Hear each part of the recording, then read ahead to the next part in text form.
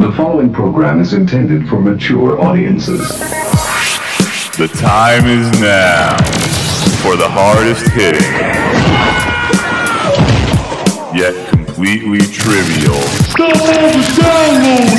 football show on the planet. You are in rarefied territory. Ladies and gentlemen, welcome to the Broken Helmet. Let's rock. And coming to you live on tape on this April 29th, the morning after. It's like Christmas morning, all fun treats under the tree for you to unwrap and play with.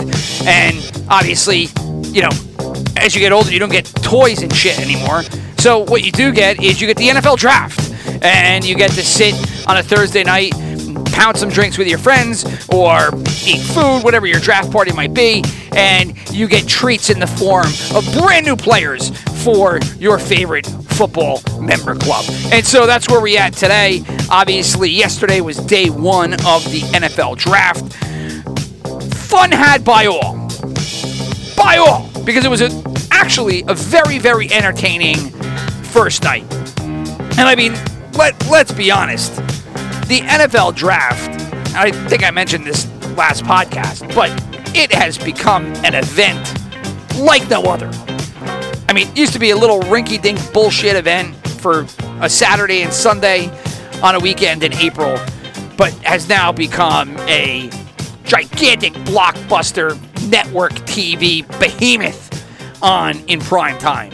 And you got to see a good one last night, as we all were treated to trade upon trade upon trade, and a lot of teams did what they were supposed to. So, you know what? Without any more hesitation, let's just jump right into it. What we'll do is, first down, we'll talk about the event. Second down, we'll talk about gambling. Third down, we'll get into the draft. And then on fourth down, we'll look at winners, losers, and other themes. So let's jump right into it and take a look at the NFL 2022 draft. First down. All right, talking about the event. Like I said, this thing is a fucking behemoth. I mean, they have turned round one of the draft into an absolute circus.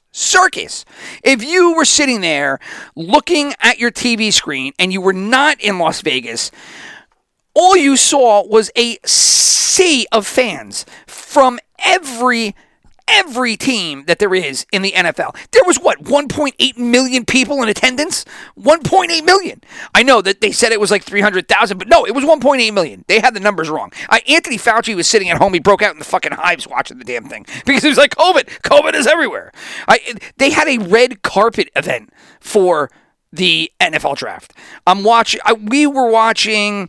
I actually went to a draft party, and we all sat in a big ballroom, and we were just having food, and it was an open bar. It was a great event. I mean, this is the shit that goes on now, right? Is that people just turn this into whatever they want to, because it's just a Thursday night of fun, food, drinking. If you enjoy that stuff, whatever else it might be, just fun to be had by all NFL fans, right? So we're sitting there watching, and I think we were watching ESPN, so we didn't see it, but as I end up going home and then I turn it on at home and I go on to ABC has a different broadcast, and their broadcast has a red carpet with people all dolled out in, fancy dresses and Tom Ford tuxes and whatever the hell it might be. But I mean, this is what the NFL has become, right? It has become a full-on Oscar-esque type of production.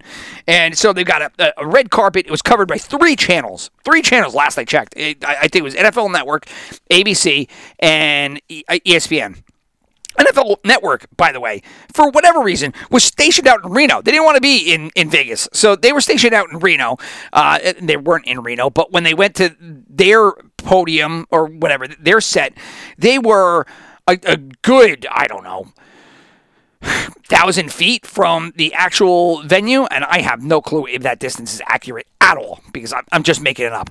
But I think it was the ESPN production was inside the stadium.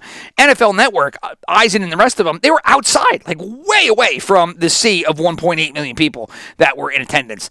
Because obviously, they probably were just like, I don't know any of the people here, and COVID is a thing, and I probably just don't want to get it, so why don't we just plan ourselves outside.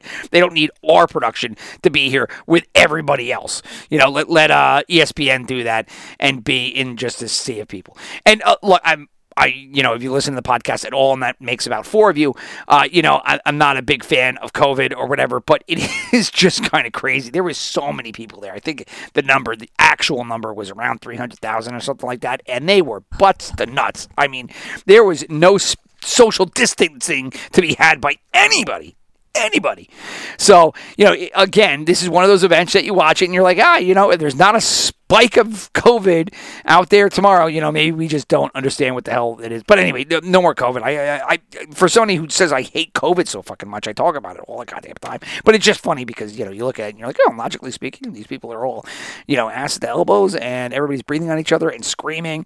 And, what are the number? Are they ticking up after this? Whatever. Anyway, so, the networks were all there. Some were inside the venue, some were outside the venue. They had a red carpet, big, gigantic event.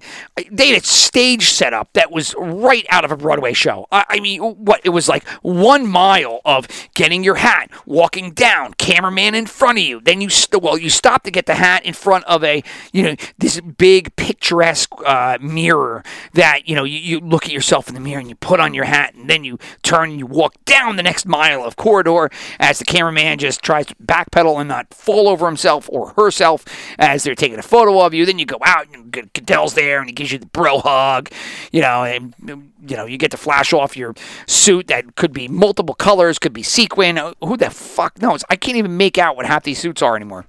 I mean, it looks like something out of Willy Wonka, some of these goddamn suits. It's fucking nuts. But anyway, the set is colossal. And so they get to the opening, and let's just say this right out of the gate, right?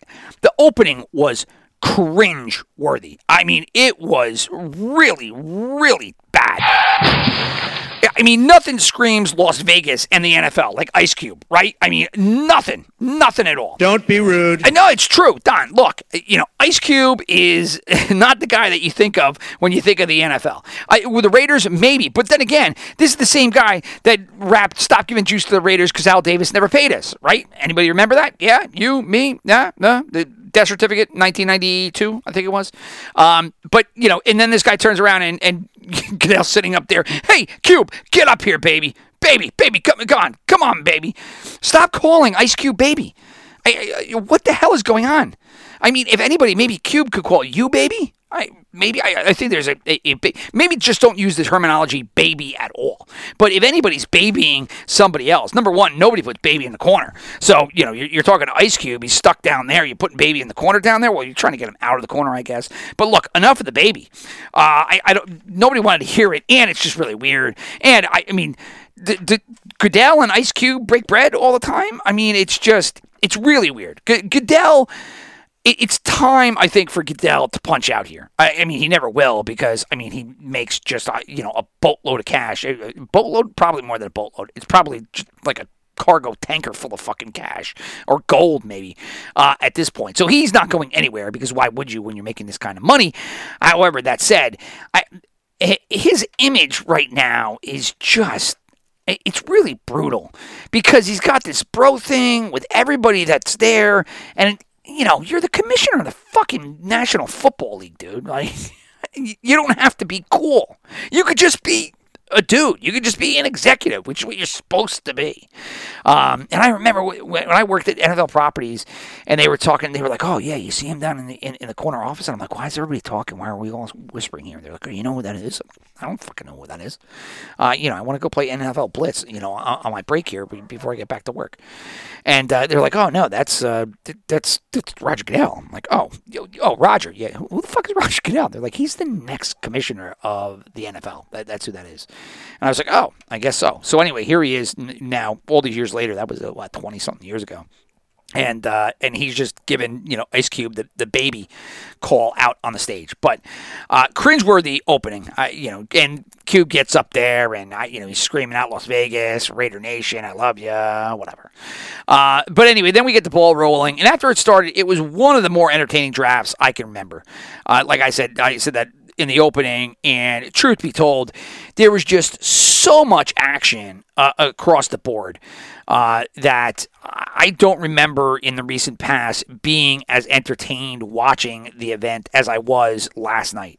And that was a good thing. And it was going to be definitely one of the more impactful first rounds, first days in a long time, because there was just so much movement and significant movement too, right? And on top of the movement, everybody's doing what they're supposed to be doing. Right, with the exception of the Saints, right? I mean, the Saints, what the fuck? But for the most part, teams are doing what they should be doing, drafting the best talent on the board. And the trades were impactful because they were moving big, giant pieces, primarily wide receivers, right? Because wide receivers is where it's at.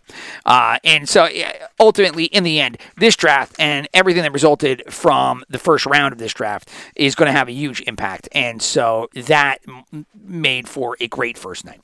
So that's it. Let's take a look at the gambling aspect of the first round, because I think it played a big factor in some of the way things played out.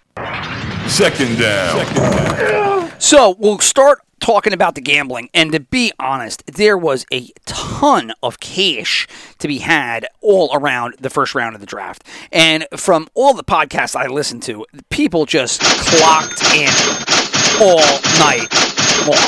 Because a couple of the podcasts that I had heard talk about their angles was You Better You Bet with Nick Costa, and primarily, 75% of the bets that they had talked about and discussed ended up hitting.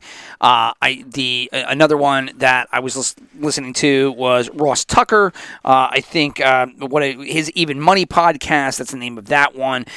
The things mentioned during that one also hit.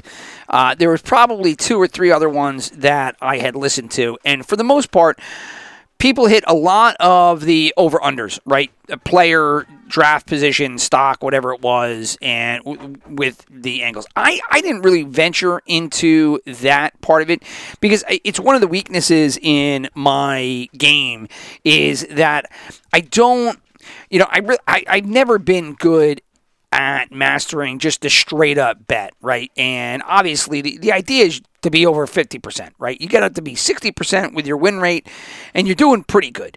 I throw my money away because I'm not a professional gambler. I just do it for shits and giggles and for fun, and I always have. And I love to get involved with teases and parlays. And over the years, I have definitely looked more into the strategy behind gambling, because it mirrors much of what you see in professional poker, in professional stocks, stock trading. A lot of it is risk reward. There is become a whole new avenue to follow in regards to the data analysis and the applications for data analysis within the NFL and all these sports, right? I mean, we've talked about it on the pod before that, data analytics right now is just ruling the country. I shouldn't even say the country, it's the world. I mean, right now, it's all about data analytics, Python, pumping out dot charts and plot charts or whatever it is. I mean, it is all over the place. And look, without being a aficionado on that statistical nature of the NFL or gambling, I follow it. I follow it casually. I like to know what's going on. I haven't done too much deep dive research into it. For as much as I love PFF products, podcasts, I've never subscribed to their service, so I've never had the ability to go into, and I never subscribed to Warren Sharp either. I listened to his podcast. I've never actually subscribed to his service, so I haven't had the ability to go in depth into the offerings of these sites. So what I know about them is fringe. But I do enjoy thematically the ideas that they bring to the table. right? And so I've been trying to utilize and understand more of that in my own gambling aspects, but as it applies to the NFL draft, a lot of what I was listening to on these podcasts had a lot to do with positional value of a given player and their over-under, and then obviously, the VIG and what you were getting and how the over-under was weighted, etc. But there was much money to be had, and like I said, from everything that I heard through listening to these handful of podcasts, I would probably say that it was like 70%. I was trying to track it. I listened to it, twice speed, and I'm trying to mark off on a piece of paper. I was like, oh, that hit, because I'd known listening to it that a lot of the things that I had heard, I said, I think that hit. One of them just on the top of my head, which was really random, and I don't know the podcast it was off, was about the end of the second round, and it was the safety that was taken by the Bengals, Daxton Hill. I think he had an over-under of 32, and whoever I was listening to said, oh, no, I love him. I love the under of 32. He ended up going 31, and I was just laughing because I said, oh, man, they were right by one spot, but that's all you need. You just need to be in one spot. So anyway, there was a ton of money to be had. I actually clocked in a little bit myself. I didn't get into any of the gambling on the podcast that I did yesterday. Was yesterday, day before, whatever it was, because there was no point in it. I really wanted to cover kind of the NFL to date and everything that had taken place up to the draft. Just kind of a quick recap. I did a State of the Union earlier. That was kind of a State of the Union part 2, from then until now. So I didn't get into it. But what I ended up doing, because I'm not good with the over-unders and I don't like the singular bets, that's where my whole tangent just got off the rails there. But I went trying to pinpoint players into spots and trying to get odds on what I had heard. Kudos to PFF. They got great products, but they were the first podcast I'd heard. They were doing mock drafts for a while. Everybody has. But they were the first mock draft that I remember saying that Stingley was going to go number 3 to the Texans. And so they pointed out, and at the time, I don't think that Stingley's odds were there.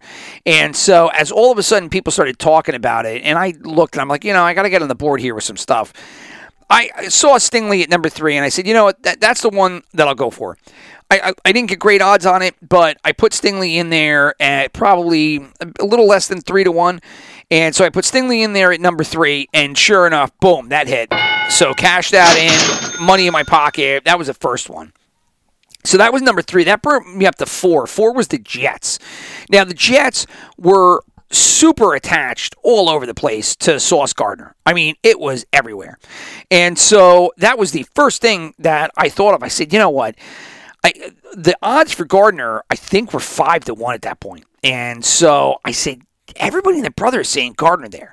And if the Texans take Stingley, then they're not going to go anywhere like Thibodeau or anything like that, because you would imagine that they're not going to pass on Sauce because they're not going to get another cornerback that's of this caliber when they have to go pick at 10. So I said, at 5-1, everybody talking about it, I'm just taking that in. So I put money on Gardner. Now, the way I was thinking about it was the only screwball here could be if the Texans don't take Stingley and they go another route. So let's say they took Gardner instead with Stingley on the board. Would the Jets have committed to Stingley the same way that they were with Gardner? I wasn't necessarily sure. So I picked Gardner, but then what I did was I took Thibodeau, because let's face facts. Thibodeau, up until midway of the 2022 season, 2021 NCAA season, he was the number 1 pick. I mean, he was the consensus surefire lock at number 1 pick. And so my thought process was, if Thibodeau's sitting there at 4 and they end up taking Gardner, are they going to take Stingley because they wanted a cornerback, or are they going to take Thibodeau because he's the best on the board? Everybody and their brother, it was the one player that I kept looking at all the different slots. You couldn't pinpoint where Thibodeau was going. And you could pinpoint a lot of stuff from a gambling aspect as to what was happening in the draft because the odds reflected it, right? Especially like Trayvon Walker, and we'll talk Trayvon Walker, and we'll talk about that in a second here. But Thibodeau was kind of he was the mystery, right? So I said, I'll put him at 4 with the Jets because I'm getting good money there. Ended up being a loser. It was no good because they got Gardner. But I got paid on the Gardner pick anyway. So I was two for two now with the first loss here with Thibodeau. But I had flipped around, and what I did was I said, you know what? Then it comes to the Giants.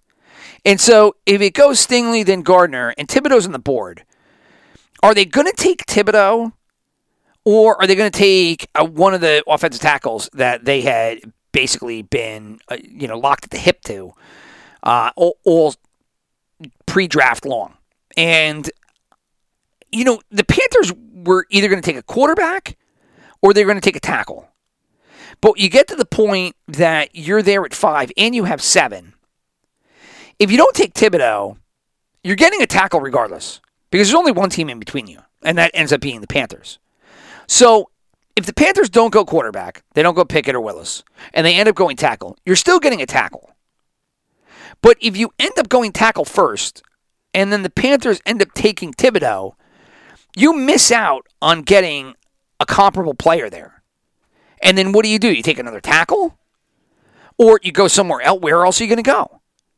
Right? I mean, Thibodeau made sense to me should he have been there at the 5 pick. And I put him at 4 already. I said I'll put him in at 5. And boom, there it was. That was number 2. And cashed that in. That was my big hit of the night. And so that's how I went about it. Everything went downhill after that. I threw,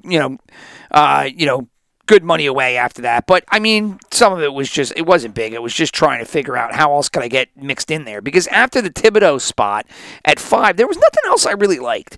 So I had Kenny Pickett there as a top 10 pick, figuring that maybe he ended up going. That was wrong. Never got that one. I ended up taking Willis as a top 5 pick. That was wrong because quarterbacks are just did not go in this first round. And it's a big question mark as to where they ultimately end up going. Obviously Pickett ended up going to Pittsburgh when it was all said and done. But so I did Willis. I also did Willis first player off the board. Offensive. That got ruined when the Panthers picked. And then what else? Oh, and so I tried to do pick number 10 because pick number 10 had a little bit of juice to it. And I took Drake London thinking that the Jets are going to go wide receiver for sure. And they were really attached, if I'm not mistaken, to who they ultimately got, which was Willis from, Wilson from Ohio State. And so I think he was at least at DraftKings, he was the leader on the board. But I ended up going Drake London, and then he ended up getting drafted. So that was wrong there. He ended up going to Atlanta, so that killed that. So anyway, point being, that's how I played it out. But there was a ton of money to be had. And one of the other things that you learned watching this, and if you were following it from a gambling aspect, is, at least me, I am of the 100% belief that the NFL is very intent on keeping their gambling partners very happy. And their mission is to keep this event as pure, quote unquote, pure as possible, right? It's got to be organic. It has to have the element of surprise, and information has to be held to the chest as close as you can. You cannot let leaks get out there, because what you see is with the Trayvon Walker situation that Hutchinson is the number 1 pick all over the place. Something happens overnight, I guess like a week ago, and overnight everything switched. And that was it, right? Walker went to the top of the boards. He was minus 400 at that point, and Hutchinson fell down and it was gone. But, I mean, it literally happened overnight. One day it's Hutchinson, the next day it was Walker. And if you're the gambling public and you know that all of this activity was taking place behind closed doors before it happened, you wouldn't jump out there and put your bets on. Because if you knew everything was moving, you'd be like, you know what? why am I going to put my money out there when there is so much movement that's going to happen? There's no way anybody's going to get this right. Because once one variable falls, once one thing goes wrong or a variable changes, I'm trying to articulate this in a manner that obviously is above my intelligence at this point. It's just unbelievable. But, you got all these variables. And so, once one domino falls, everything else falls. And all the bets that were made to that point just go, right down the drain. So you can't tell me that, number one, the NFL didn't know that bringing in all those quarterbacks was a terrible idea, right? Bringing all those quarterbacks into the green room was moronic. It was downright criminal because the NFL knew that all those guys were not going in the first round. And I'm sure they had a strong inkling that, maybe one, but all three might not go. But you can't only invite one. Let's say they knew Pittsburgh was going after Pickett and Pickett only. And I'm sure they did. I'm sure somebody knew. You can't turn around and all of a sudden not invite the other two and only draft Pickett. Because Willis was getting talked up constantly. All week long he was getting talked up. And for the 2 weeks prior to that. I mean, Willis was on a rocket ship to get drafted last night. And if you ultimately turn around and you're the NFL and you're like, look, we're not going to bring him out here. We're going to bring Malik out here. He's going to sit in the green room and he's going to sit there on the camera as he doesn't get picked.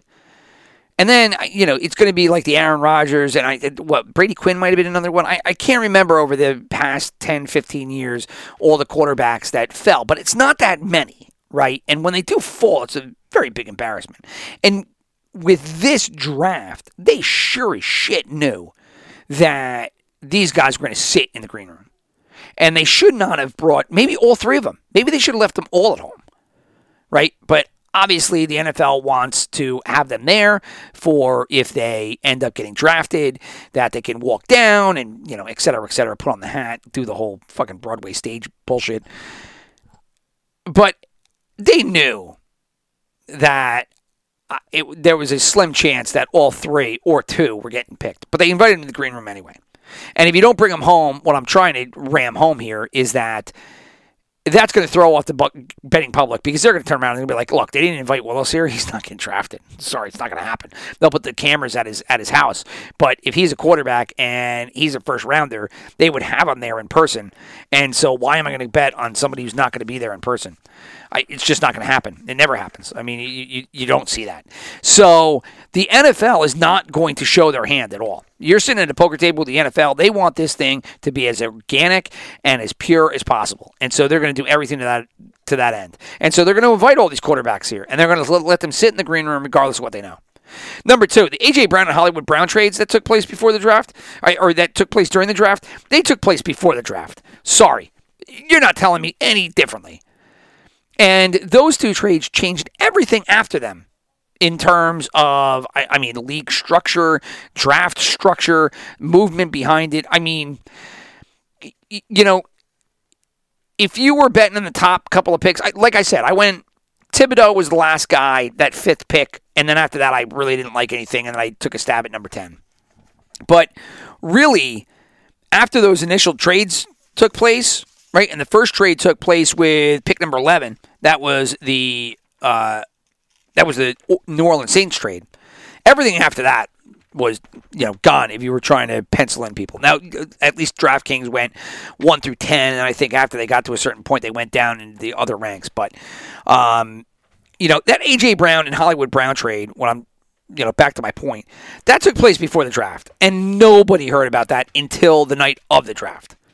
Now, I'm sure there are reporters that go out and say, no, that happened organically. And maybe I'm wrong. But, logic speaks to those trades getting taken place before the draft, especially when A.J. Brown has to turn around and then get 4 years for $100 million. And that is part of the prerequisite for making the trade is that can get done. That's not happening in like a 15-minute window. I'm sorry, it doesn't. Sure, yeah, you could do the handshake, but yeah, okay, AJ, look, we're telling you right now, we'll give you the $100 million. We're going to give you $100 million for 4 years. We'll bang it out, but we're going to get this done. So we're going to make this trade, right? And yeah, sure, that conversation could have happened, and maybe it was that way. But look, are you throwing the dice that way? If you're either team here, probably not.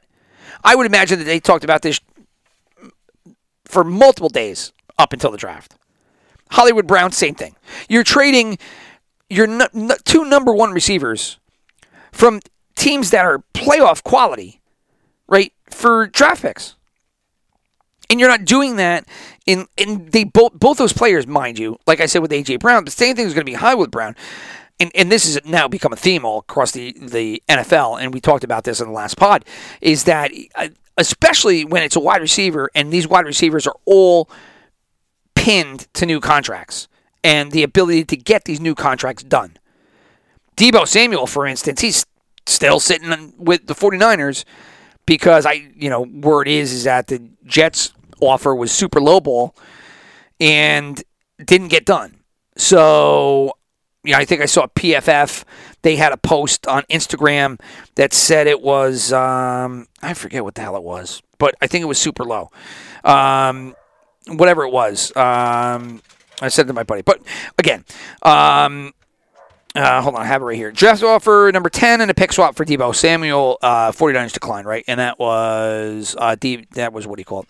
That was Pro Football Focus. So, again, with these contracts the way that they are, this stuff's getting hammered out before the draft, not during the draft. But the A.J. Brown and Hollywood Brown thing, nobody knew about that. Not until it happened. So the NFL is keeping all of this information very much in-house. And I think everybody understands, the mission statement here is that this gambling thing is a win-win for everybody. So let's not screw it up by having loose lips and having everybody just leak info all over the place, okay? Just tell everybody to shut the F up until the night of, and let's let everybody enjoy this thing in real time. Remember 3-4 years ago when they basically were just breaking every pick, a minute before the pick came in, and it was like a constant chase between it was between one was Schefter, obviously, and the other, I think it might have been Jay Glazer, and they're just going back and forth, just trying to break all the. And the NFL's like, we're done with this. And I think the next year that whole thing changed. And they were like, yeah, we're not going to break the news of the actual draft picks before the draft picks happen because it's kind of ruining the TV experience. And now with gambling, you can't do it at all because that would really screw up stuff. So. The NFL just can't have that info leaking so close to the actual event because it just has the potential of killing so much betting action that has already taken place. And if people believe all this trade action has taken on before the event, then that means you're watching an already determined event. That turns the draft into WrestleMania, and the betting would change significantly in a negative way, right? So that was the gambling thoughts that I had regarding the draft. Again, I hit a bunch. I hit on specific positions, but it really sounds like the money to be had in this draft was doing the over-unders of the players and their positions. And if you want to go back in time, hop in the DeLorean, hit 88 miles per hour, go listen to a couple of them. Again, ones I mentioned, Even Money Podcast, You Better You Bet. There's several others, but if you're a gambler and you're familiar with the gambling podcast, you could go back because there's a lot of good info out there and that they had made public and people could have just pounced on it if you knew where to look. So anyway, so done with the gambling. Let's cut down to the chase here. Let's get down to brass tacks and let's get into this into the draft itself. All right. So here we go. Third down. We're getting into the nitty gritty here. Third down. So when we go to set everything up, we've got to go back in time a little bit. Like I was just talking about the DeLorean, we're going to hop in our own DeLorean, and we are going to go back and set up this draft with trades that took place that affected the draft, right? So let's rewind. We'll do a little, I don't have the rewind, so I'm just doing a record scratch. So we're going to go back to 2021, and the first pick that was impacted was the Giants. Giants had the number 7 pick in this draft, and they got that in the trade last year for Justin Fields, or the positioning to get Justin Fields. Giants traded down to 20 with the 11, right? It was 11 for 20. I think it was. I just read it off the piece of paper that I have here. Yeah. Bears traded up from 20. Giants got Kadarius Toney with that 20 pick. That ends up being kind of a disaster for the New York Football Giants right now, because Toney had a couple of games where he flashed spectacular skills, and for the rest of it, he was hurt, and he came into camp. There was camp issues, whatever it was. But Chicago jumped up to 11, got Fields. Giants went down to 20, got Toney, but they also got this another 7 pick. So they come into the draft with the number 7 pick. Also last year, you had Miami and Philadelphia in a trade, and this was the Jalen Waddle trade. So Miami ended up getting the number 6 pick in 156, and in return, Philadelphia got the 12th pick, and then they got the 15th pick in this year's draft. So Miami gave up their first-round pick. This year, that became 15, and that was all for Waddle. So Giants get number 7. Philadelphia gets number 15, and so they were locked up in those trades that were referenced. Now, in 2022, we also had activity that impacted the first-round draft order as well. You had Denver, Seattle. That was the Wilson trade. Obviously, Seattle got number 9 in that. Obviously, I don't know. Obviously, they got a pick. It was in the first round, and it ended up being number 9. Wasn't obviously number 9, but that's what it is. So Seattle got 9 in the Wilson trade. The Raiders and Packers ended up flip-flopping picks for players. Devontae Adams, obviously the big name. He was the one that set off all of the trades in this free agency season. Adams ends up getting traded for the number 22nd pick. Then you had Houston and Cleveland. That was the Deshaun Watson pick. Houston gets number 13 for Watson, along with a whole slew of other picks. Miami and KC dealt Hill. KC ends up getting 29 for Hill, so that was this year's draft plus other ones. And then you have New Orleans and Philadelphia, and that ended up being a trade that took place in more recently. And so what ended up happening in this one is that Philadelphia ends up giving one of their first-round picks this year. They had 3. They gave up 1 to New Orleans, flip-flopped with New Orleans, and then took a future pick. So Philadelphia is going to have a future first next year from New Orleans, and in return, they're going to give their first-round pick this year, and they're going to flop picks. So New Orleans ended up landing 16 and 19 in this year's draft. Philadelphia got 18, and so that took Philadelphia down from 3 first-round picks to just 2. So that was all the trades that went into the draft order, and then we will just go from the top to the bottom here. And there are plenty of other podcasts that go into each draft in detail. We're going to hit a top level here, to try to have some fun with it, right? So the first one ended up being Trayvon Walker, Georgia. Look, the Jacksonville Jaguars and Balke. Balke shouldn't have a job, but he does. And so they're going to do what they want to do with this program. They brought in Peterson. Walker is playing pure projections here. I mean, they think that he is going to be great. It is not a lock. You're playing potential, right? You're playing the dice game here, and you're going to hope that this one works out. For me, I don't know if I would have done that route. It's a bit too much of a question mark for me to take Walker, who, until his workout was nowhere to be found in the first. Remember, the number 1 pick of this draft was supposed to be Thibodeau. That was what this was supposed to be. And then all of a sudden, throughout the 2021 season, Thibodeau goes downhill, and then Hutchinson goes up, and now Walker jumps him up. So, best of luck to Walker and Jacksonville to see if he can develop into this player that they want him to be. You just don't know. And with the draft, everything is a crapshoot. The only thing that you know for sure is that Melissa Stark is going to be up there looking like $1 million. And you want to talk about, groundbreaking people. let's not kid ourselves. Melissa Stark was the first blonde bombshell NFL sideline reporter. You know, you can talk about Erin Andrews when she was doing the college program on ESPN, but I'm sorry. The one that broke the mold there was Melissa Stark. She was the one that went up there, and she was like, yeah, you need a very attractive blonde, female reporter on the sidelines. Put me on Monday Night Football. That's fantastic. And she was in and out in like 2 years, right? Because then she ended up marrying some big shit, Wall Street dude that was, very, very well off. And I think then she ended up having a couple of kids, took some time off, and she's back. She's back.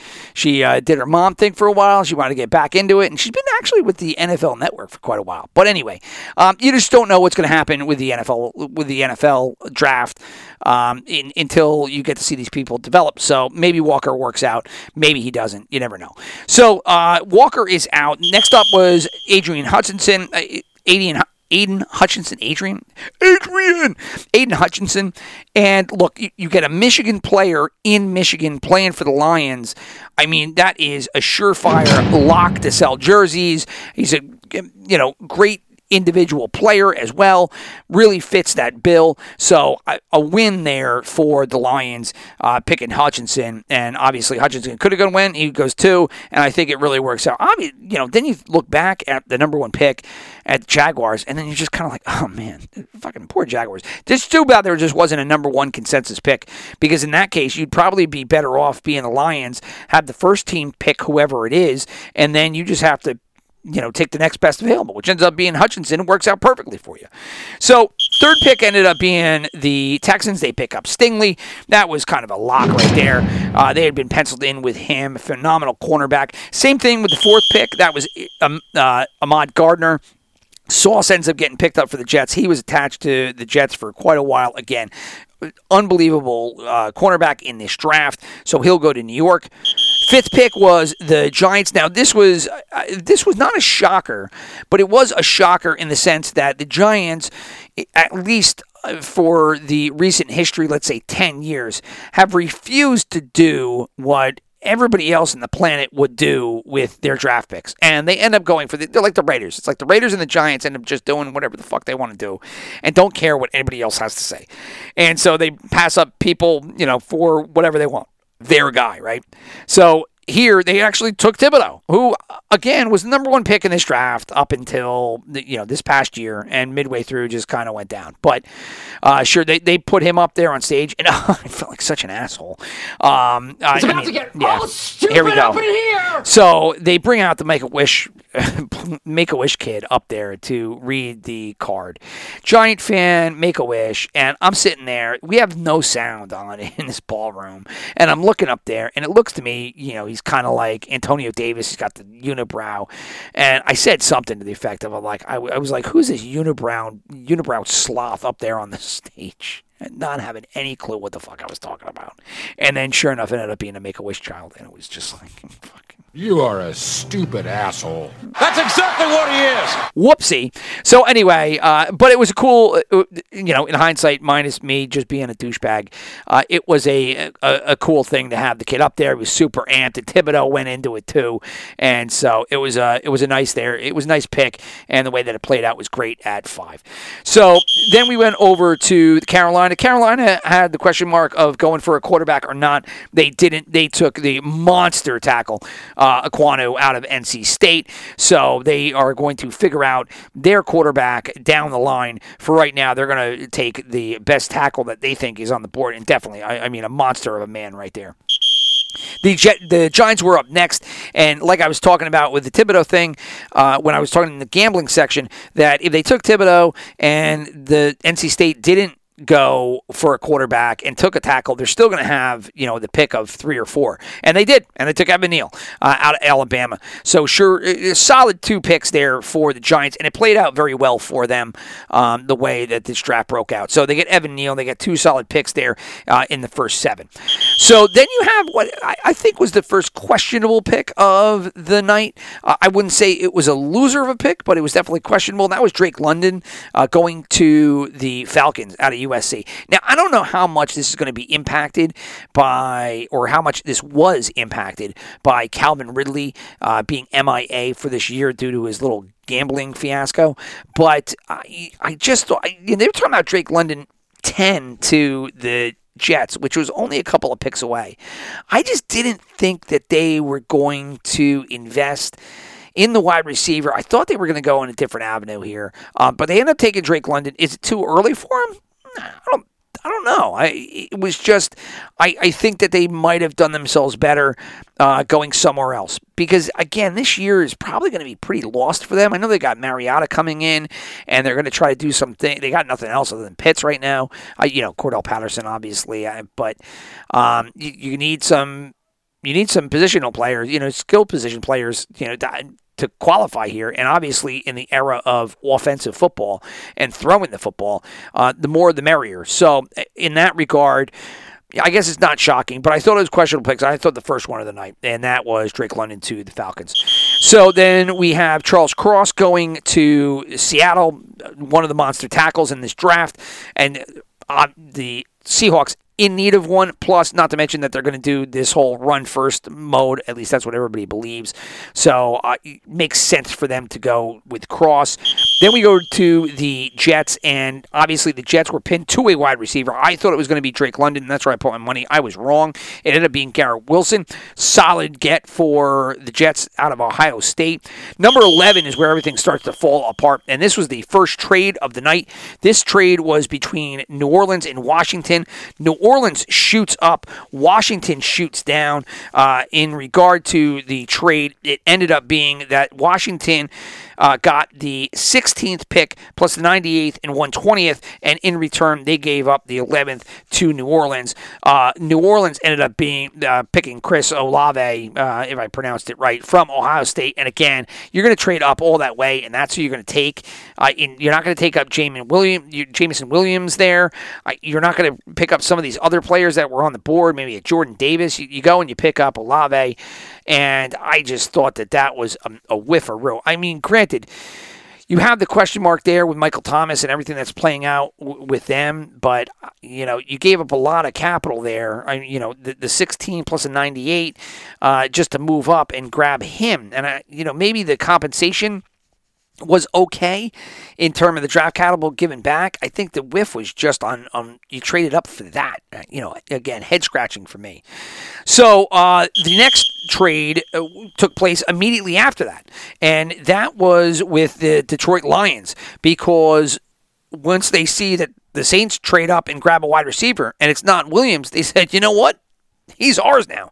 So they turned around, and Detroit contacts Minnesota, two black and blue division teams, making a handshake agreement here, breaking some bread.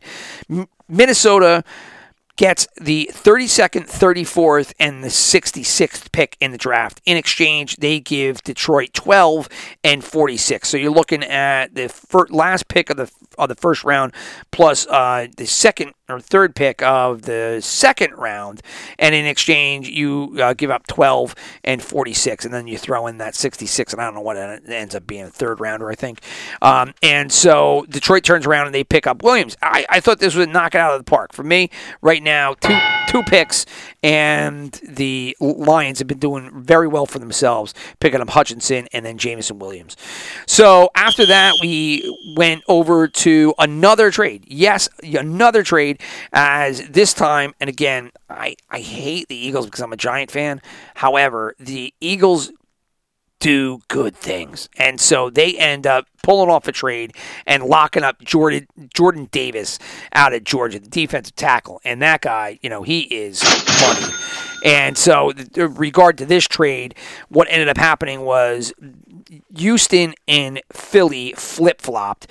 Houston got 15, 124, 162, and 166. So they fell back 2 spots. They give up 13 to Philadelphia, and then Philadelphia grabs Davis. Now, where did that 13 pick come from that Houston got it? It was the Deshaun Watson trade. So that's where that came from. So Philadelphia had 3 picks going into this draft. They traded with New Orleans to get a future first rounder in exchange for one this year, and then they end up sending a bunch of picks in the hundreds over to Houston to jump up 2 spots and grab Jordan Davis before anybody else could.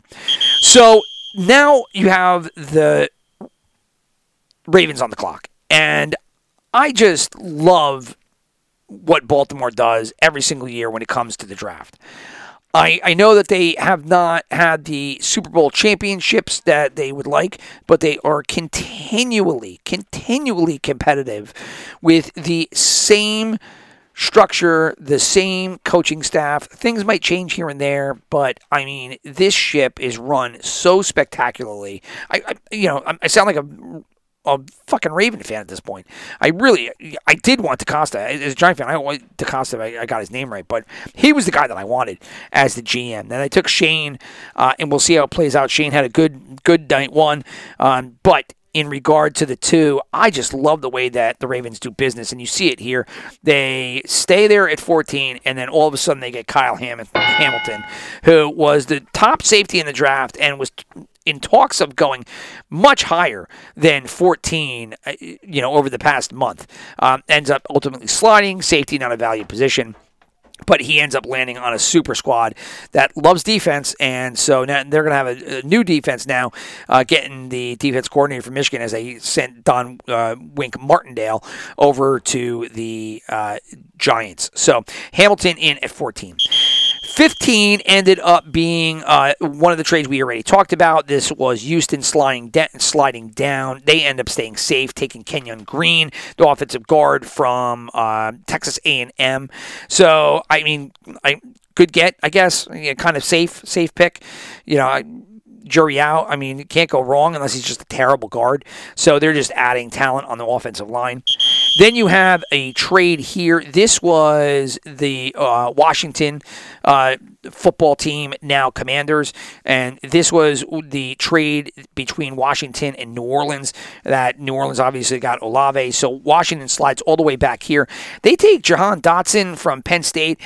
He's got a lot of pub after the combine. He did phenomenal out there.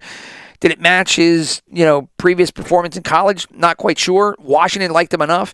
And again, wide receivers now have come off the board quite a bit. As of right now in the draft, we're talking about slot 16, and you have 1, 2, 3, 4, 5 wide receivers that have flown off the board. And this ends up being pretty thematic, not only throughout the first round, but through the NFL season so far, because what you are learning is that quarterbacks and wide receivers now have cap hits that are making it very difficult to have these individuals for long durations of time. Basically the MO now is to, get them in their rookie deal, see what you could do, and then replace them with new rookies. And so obviously you have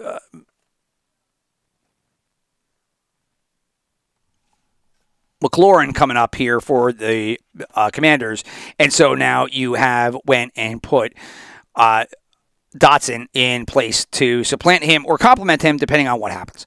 So then we go to 17, which was owned by the Chargers. This was a straight up Chargers stayed in their place.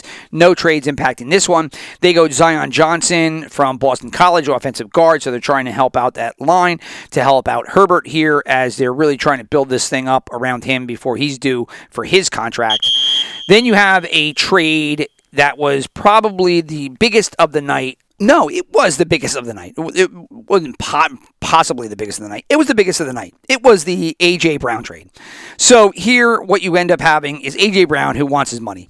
You have Tennessee, who doesn't want to give it. And again, this is the wide receiver issue that is now upon us, and this is the new reality of the NFL, is that these guys are making money that is, not pushing quarterback. Quarterbacks make quarterback money, but it is just such a chunk of the salary cap that now has become the thought process of, do we want to just do this, or do we want to treat this the same way as the quarterback or the running back, where we're drafting these skill position players, we're going to ride them out for their rookie contracts, and then we're just going to bounce them for picks or whatever it is, because we're just simply not going to pay them, right?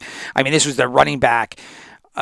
This was the path of the running back in the most recent pass, where, we're drafting them and we're not going to pay them because we'll franchise them. It's the Le'Veon Bell deal. We'll talk about the Le'Veon Bell, the Bellafly effect. But now Obviously, with running backs, they're not valued, so you don't see that anymore. But now that's become the wide receivers. So we're going to get the wide receivers. We're going to take their 5th year, and then we'll contract them, and then they make a big fucking stink like they have been recently in their 4th year. Then we'll just try to deal them, and that's what you saw here. So out went A.J. Brown, and the details of this trade went as such. So let me just pull it up real quick. Here we go. Philadelphia, Tennessee. Philly gets A.J. Brown. Tennessee gets pick 18 and pick 101. So Philadelphia says, we don't care. We're giving you the 4-year, $100 million deal. You're going to go with Jalen Hurts. We just got Devontae Smith. We'll get one contract in. By the time you're done with that 4 years, we'll have to deal with Devontae Smith and his rookie deal being expiring and figure out what to do with them. But for the meantime, we're going to put the 2 of you together with Jalen Hurts or whoever supplants Jalen Hurts to be the new quarterback down the road. And Tennessee turns around. They said, okay, well, we're going to turn around and pick a A.J. Brown clone. They take Treylon Burks out of Arkansas, the wide receiver. So, Tennessee tries to replace their wide receiver with a similar wide receiver, and Philadelphia says, we'll take that guy off your hands, though, and we'll just pay him his money, and we'll do our thing. So Philadelphia, again, doing big things. A lot of people super stoked about this. Not any Giant fans, such as myself. Here we go with another whiffaroo, and it is, guess who? The New Orleans Saints. So this was a pick that they got in the preseason. Well, not the preseason, but prior to the draft. This was that trade that they had with Philadelphia. This is the 19th pick here. They end up taking offensive tackle Trevor Penning out of Northern Iowa. Again, for everything that they did here to get this 11th pick and then the 19th pick, and out of it you got Olave and Penning. It's just a whiffaroo in my estimation. You're sitting there, no whammy, and that's what you get hit with. So that was number 19. And then we end up going to the first quarterback on the board. Yes, Kenny Pickett is off. So finally, one of these quarterbacks sitting in the green room gets to put on a hat and walk to the stage and give the bro hug. And I don't even know. I don't remember. Did Goodell do all the bro hugs out round one? I don't remember. But anyway, Pickett ends up getting taken off the board. So he's going to end up staying in Pittsburgh. Good for him. Small hands. You know what they say about a guy with small hands? And he will stay in Pittsburgh, obviously, to fight Trubisky for the starting role. But ultimately, you would imagine, should all things go well, that he will be the quarterback of the future. Unless he sucks, and then they'll just have to redraft another quarterback. 21 ends up going to Kansas City. They end up making a trade with New England. New England gets pick number 29 plus 94 and 121. KC jumps up to 21. They end up taking Trent McDuffie, the quarterback from Washington. I said a text message to OJ McDuffie. I was like, oh, McDuffie, you got drafted again. I was like, oh, no, sorry, it was Trent. But you got to get his jersey, right? I mean, there's not too many McDuffies that come through the NFL. So I imagine that if there is one, they're all going to get their own same jerseys. But then again, what the fuck do I know? They probably are like, why would I get another McDuffie jersey? I got my own jersey. I play for the fucking Dolphins, you asshole. So that was Trent McDuffie. He went in the trade, and then the Patriots will slide down. We'll talk about them in a couple of picks. So 22 ends up being Green Bay. This was one of the trade picks for Devontae Adams, and the Green Bay Packers just love to fuck with Aaron Rodgers. They just love fucking with him and not getting him any offense to play with, ever. Never. They don't get it in free agency. They don't draft it. This is how many years now have they just not addressed anything on the offensive side of the ball? Not to mention drafting quarterbacks to replace you, which in the case of Brandon Love. Well, here they did it again, and this time they end up not taking anybody on the offensive side of the ball. They take Quay Walker from Georgia, the inside linebacker. So they said, Aaron Rodgers, fuck you very much. So 23 goes to the Buffalo Bills in a trade. And this ends up being the pick that was actually received for Hollywood Brown. So Arizona and Baltimore pull off their deal. So let's talk about their deal right now. Arizona trades number 23 to Baltimore for Marquise Brown, Hollywood Brown. Arizona gets Hollywood. Baltimore ends up getting 23 and 100. Now, Baltimore then turns around and flips 23 to the Bills. They slide back to 25, which was the Bills' pick, because the Bills saw Kaiir Elam on the board at cornerback, loved him, and needed to grab him before anybody else did. So they jump up there to 23. Baltimore moves back to 25. And then the Bills end up taking Elam, knock it out of the park right there. Solid move by Buffalo. So even with Shane out the door and over, now doing things in New York, and with Daboll out, it doesn't matter.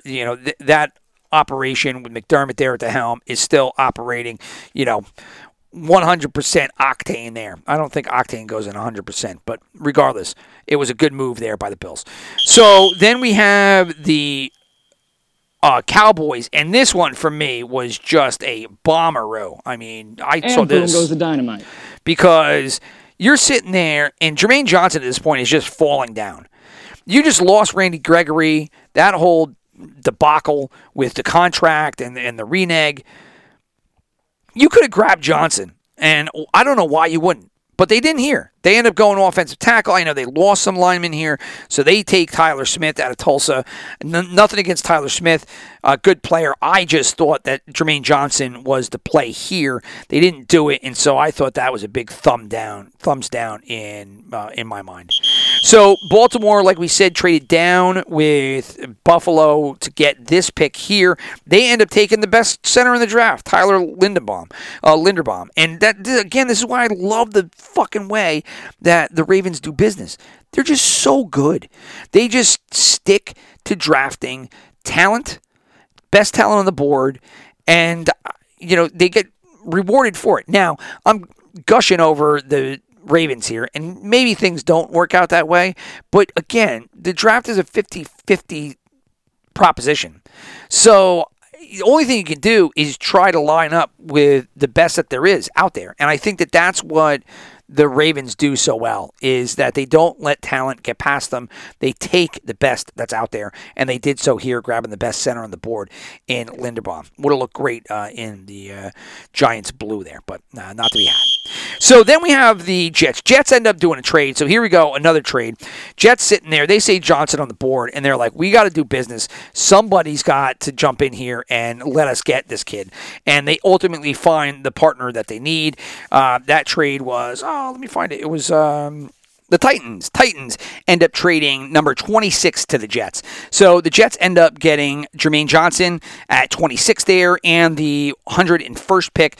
Meanwhile, Tennessee gets 35, 69, and 163 in that trade. So the Jets trade up. They end up taking Jermaine Johnson. So his slide ends, and he will be going to New York. New York doing great things in this draft.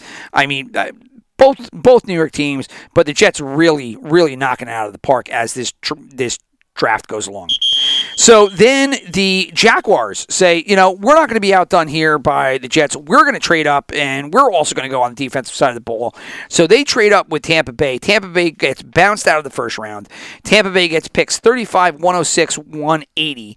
Jacksonville ends up getting pick number 27, and they pick Devin Lloyd, right? So they grab Devin Lloyd out of Utah, inside linebacker. A compliment for Foye, who they just signed in free agency. Is that what you want to do? You want to expend that draft capital to trade up to grab him? I guess. If you don't think, was he going to be there at 35? Don't know. Maybe not.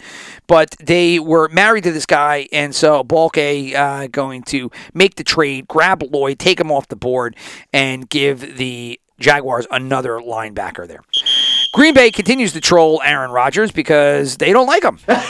And so they end up taking Devontae Wyatt, defensive tackle out of Georgia at 28. I mean, you just can't make this shit up.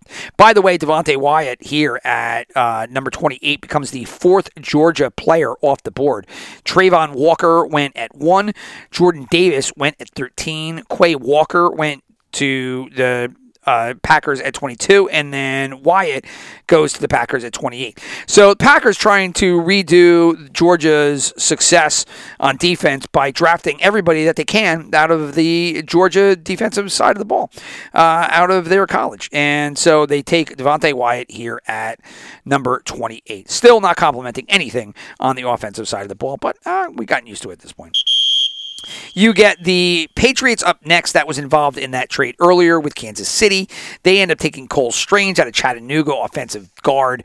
This was a pick that everybody and their brother, especially since it's Bill Belichick, loved to laugh at. They said, why did you pick him there, et cetera, et cetera. But Patriots like their guys, and so that's just what it ended up being. They liked them. They grabbed them. They did lose Lyman in free agency, so this is what the replacement is here. And so Belichick does what Belichick wants to do, and had no problem taking this reach here at offensive guard. 30 was the Kansas City Chiefs. They end up taking that D end out of Purdue. A lot of people liked, and I think he had kind of slid here. George Karlaftis. I can't pronounce these goddamn names. And I don't watch college enough that I know them all before they end up playing in the pros. And even when they play in the pros, I don't play in the pros. How do you play in the pros? Gummy. Even when they play in the pros, it takes me a while to. This year, I actually in the not the preseason, I keep saying preseason, but in the free agency period here, I was phonetically writing out the names and then going on to YouTube and trying. And what's funny is that when I was in my 20s, I would have laughed at me because I knew all the goddamn names. Like the back here, and I made fun of people that didn't know the names. And here I am, decades later, and I'm making fun of myself because I'm the asshole I made fun of. I don't know what happened to me. It happens, man. It slips on you sometimes. You just get old and downhill you go. So anyway, they pick the D end out of Purdue. They're going to add to that defense there, and so that leaves two more picks.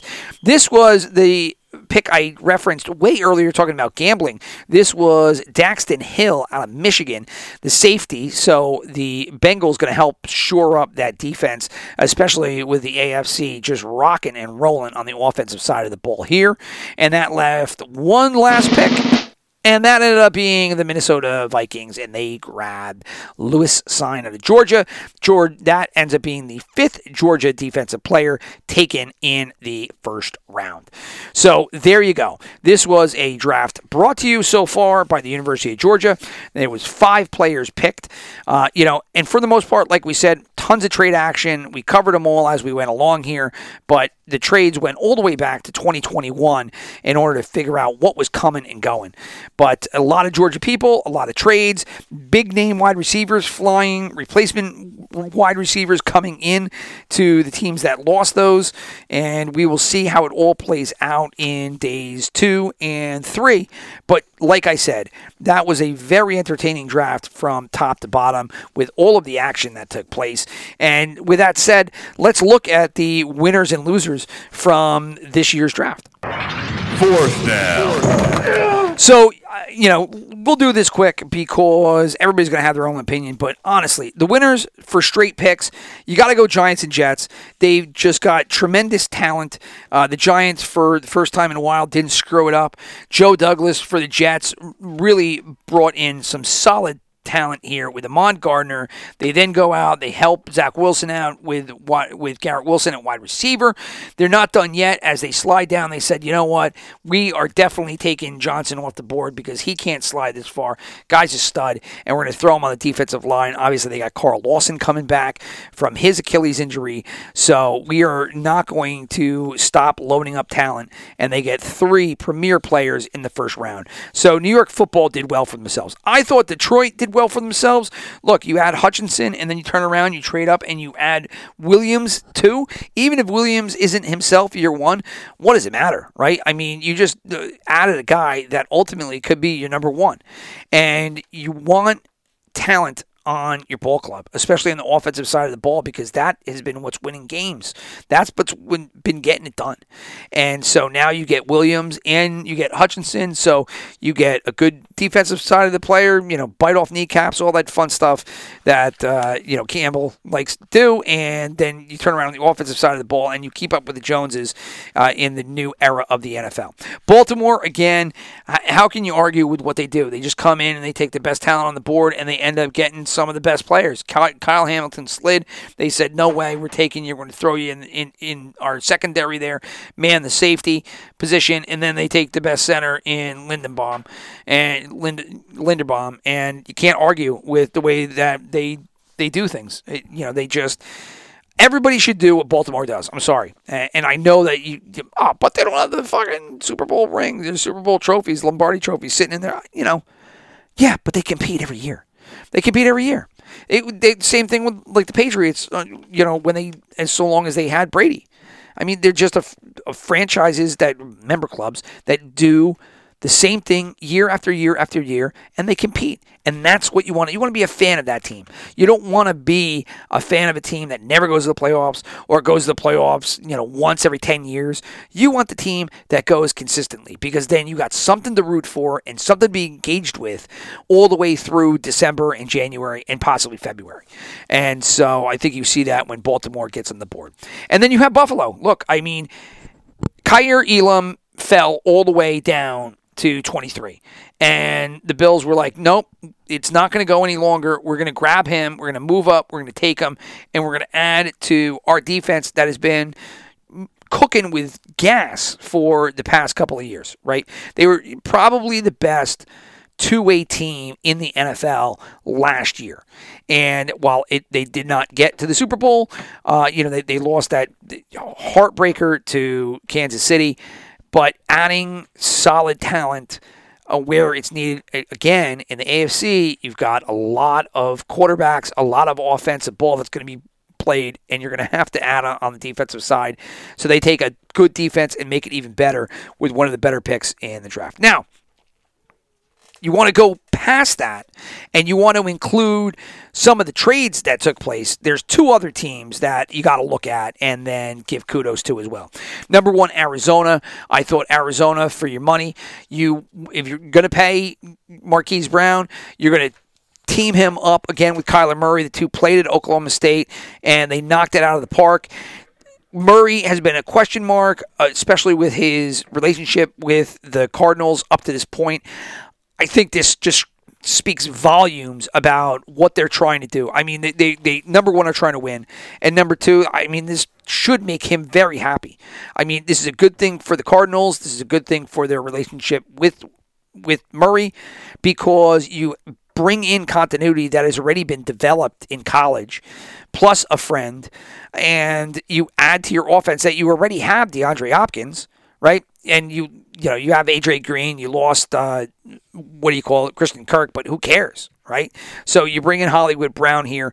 Good things to be had in Arizona. I mean, I think they still need a couple of pieces, but, you factor in what they did here on multiple levels. I think this was a win here for Arizona. And the other one, I hate it because they're the team I like the least in the NFL. And it's just Philadelphia, man. Philadelphia just, cooks me, in ways that I don't, and no other town does, but Philadelphia, man, God, they fucking make me go crazy. But they do things good here, and so they end up getting not only Jordan Davis, but then they turn around and they use their other top pick to go get A.J. Brown.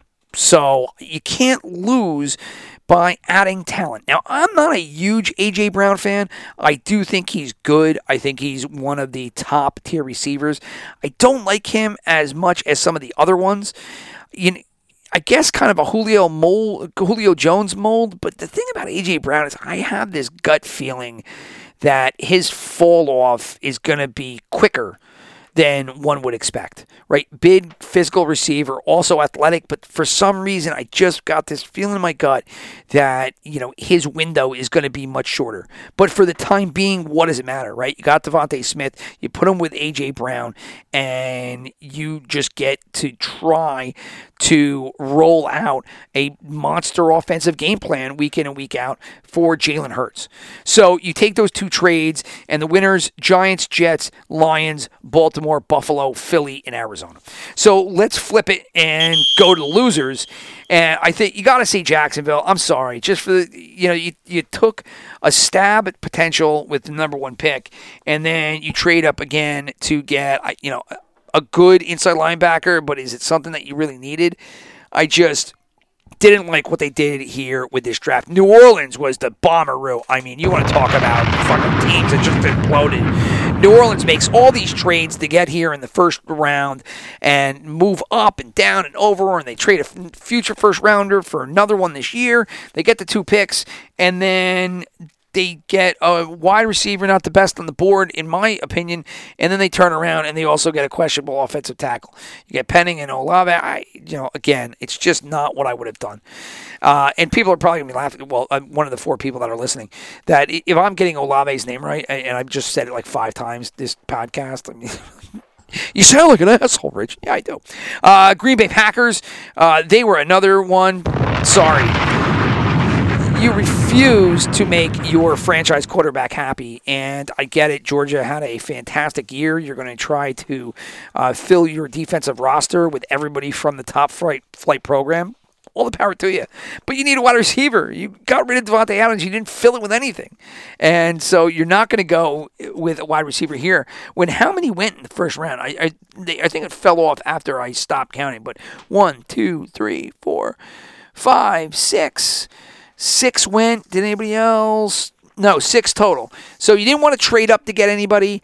You didn't want to trade to get somebody that was out there. I guess you didn't have the power to pick up an A.J. Brown.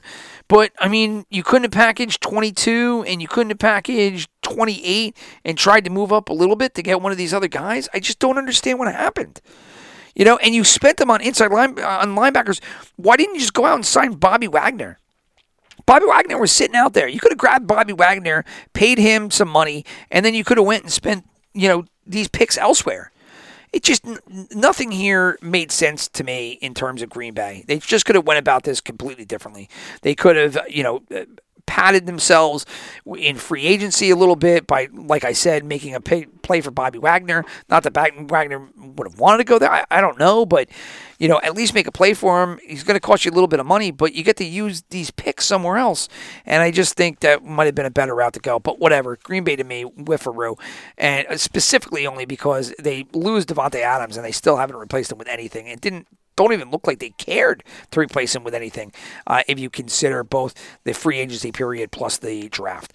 Dallas is my next one. I thought was a miss. Look, they had 1 pick. I don't know why they didn't go for Jermaine Johnson. Think about taking Jermaine Johnson and adding him with Micah Parsons and Dexter Lawrence. And, God, it was right there in front of your face, and you went for an offensive lineman. And there were more offensive linemen that had to be had in this draft. You can get offensive linemen later. But Johnson was just there. I just don't understand why they didn't go for it. I texted one of my friends. I said, Johnson, if Jerry Jones doesn't draft Johnson here, he should be forced to sell the team. Well, he's not being forced to sell the team. He should be, though. New England, the other one. You trade down, you get 1 pick, and you make it on probably maybe the biggest stretch of the first round. Really, when they said Cole Strange, Twitter exploded with just mockery of Bill Belichick. I don't know. I don't necessarily blame him, I guess, but in the same point, offensive linemen, how do you know, right? Until they get going. How do you know with any of these people? We said it before, we'll say it again. The draft picks are 50-50. They work out or they don't, and it's a very inexact science. But, man, they really roasted him, and, again, they lost I forgot who they lost. They lost somebody on the line. I don't have anything in front of me, and it's been a while since I talked about it. I just did the whatever the State of the Union a while ago. But anyway, so they're going to use that for the offensive line. I thought they could have used it somewhere else, especially when they were trading down and then they ended up picking him. They probably could have got him in the next round. But anyway, those are the losers: Jacksonville, New Orleans, Green Bay, Dallas, and New England for the reasons already discussed. Let's see, anything. Oh, winners, wide receivers, man. These wide receivers coming out of college, they are going to have the world at in their hands because world in their hands, world at their feet, whatever. They are right now the super trendy position of the NFL. And the reason why is because their contracts, while on the rookie deal, are super advantageous factoring in the cap. Because the contracts on the second go-round, their second contract is just too problematic. It costs too much, and teams don't want to deal with it anymore. They just don't. They would rather have you for the 4 or 5 years, take you from 22 to 26 or 27, and then flip you and replace you with wide receivers from the draft, which is why wide receivers in college right now have just seen, their entire futures just value skyrocket. Anybody play Retro Bowl? I play Retro Bowl.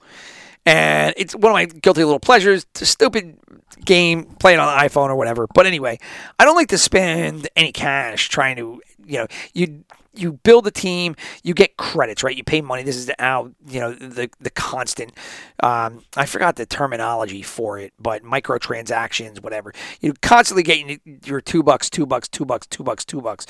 Here's the game for free, but we'll, before it's all said and done, we'll get $200 out of every one of you. But anyway, Retro Bowl is a fun little football game, but I don't want to pay money. Right? I don't want to give anybody the money. I just want to play the game for what it is. So you need these things called coaching credits, and that's what you pay the money for in order to pull off moves, in order to sign coordinators, in order to sign wide receivers, in order to sign whatever you want to sign. It's going to cost you money, right? And so when it comes to re-signing your players, you can do one of two things.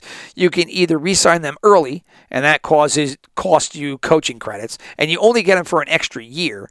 So they really flourish. You want to keep a good team, and you want to get him before his cap number comes up. You try to sign him early, right? And you don't want to do that. So what I end up doing with all these guys, and there's a point to this. I swear to God there is. I mean, don't be rude. Okay. So when these guys end up getting to their year 2 and then they got 1 year left, what I end up ultimately doing is I try to flip them and trade them to get a high draft pick, which I then look to get new wide receivers in the next year. And that's the point I'm making, is that that's the same thing that's happening in the NFL right now, is that you draft the wide receiver, you don't want to re-sign them because they end up costing too much against the cap, so you try to flip them for something more at the end of it. And so you just end up drafting them, using them, and spitting them out. And you're going to see the same thing happen here in the NFL with all these wide receivers because their contracts on the re-sign are just too expensive. And they cost too much, relatively speaking, against the cap to sign them. Now, some people are going to, try to stick their, thumb their nose up at everybody else. See Dolphins, see the Raiders. They're going to give the 28-year-old wide receiver monster money, and they're going to say, it doesn't matter. We are going to, turn this into a victory for us. We'll see. Any other winners I can think of? Nah. Losers, we talked about the losers. Also losers positioning-wise. Wide receivers, at least rookie wide receivers, it's a big win. Veteran wide receivers, it's a big loss. You are going to struggle because if these experiments don't work out, what you're going to see is the value on these re-signs on the second-year deals just decline because nobody's going to want to do them. Right now, they're through the roof. Maybe they continue that way. I don't know. I don't think that it can continue that way. It's just too much. I mean, once they reach a certain point, you can't get to quarterback level, and it's starting to get there. So anyway, rookie quarterbacks winner. I think veteran quarterbacks or wide receivers losers unless you can get that second deal, and then you end up becoming a big winner. Quarterbacks, big loser. This was the worst year I can remember for quarterbacks in a long time. They shouldn't have had 4 kids in the green room. They should have had one. They couldn't do that, obviously. Quarterbacks, I mean, Kenny Pickett, maybe he's good, maybe he's not. I mean, I thought he was okay in college. I had hope for him. But, again, it's tough to see that he's a surefire lock at quarterback. But, again, nobody's a surefire lock, especially quarterbacks, right? Especially quarterbacks. Quarterbacks are just that is a dice throw. Running backs also. Look, running backs, not a one drafted in the first round. Not a one. Not a one. It is a dead position in the NFL. Not dead entirely, but nobody is going to invest first-round talent in running backs unless they are just groundbreaking. And even at groundbreaking, what are you going to want to invest in a running back? Nothing in the top, because skill position player cost a ton of money. They get beat up too much. You're just going to try to find college athletic talent that's good and pick them up in rounds 2 and 3 and whatever, and because everything's going past anyway right now. So why would you want to take the second round pick and take Saquon Barkley unless you were David Gettleman and the Giants? And you're just not going to see it going forward. A running back, it's still a important, very important skill position for the game of football. You can't argue and tell me it's not. I mean, people would try, but no, you need a good... If you don't have a good running back, you're in trouble.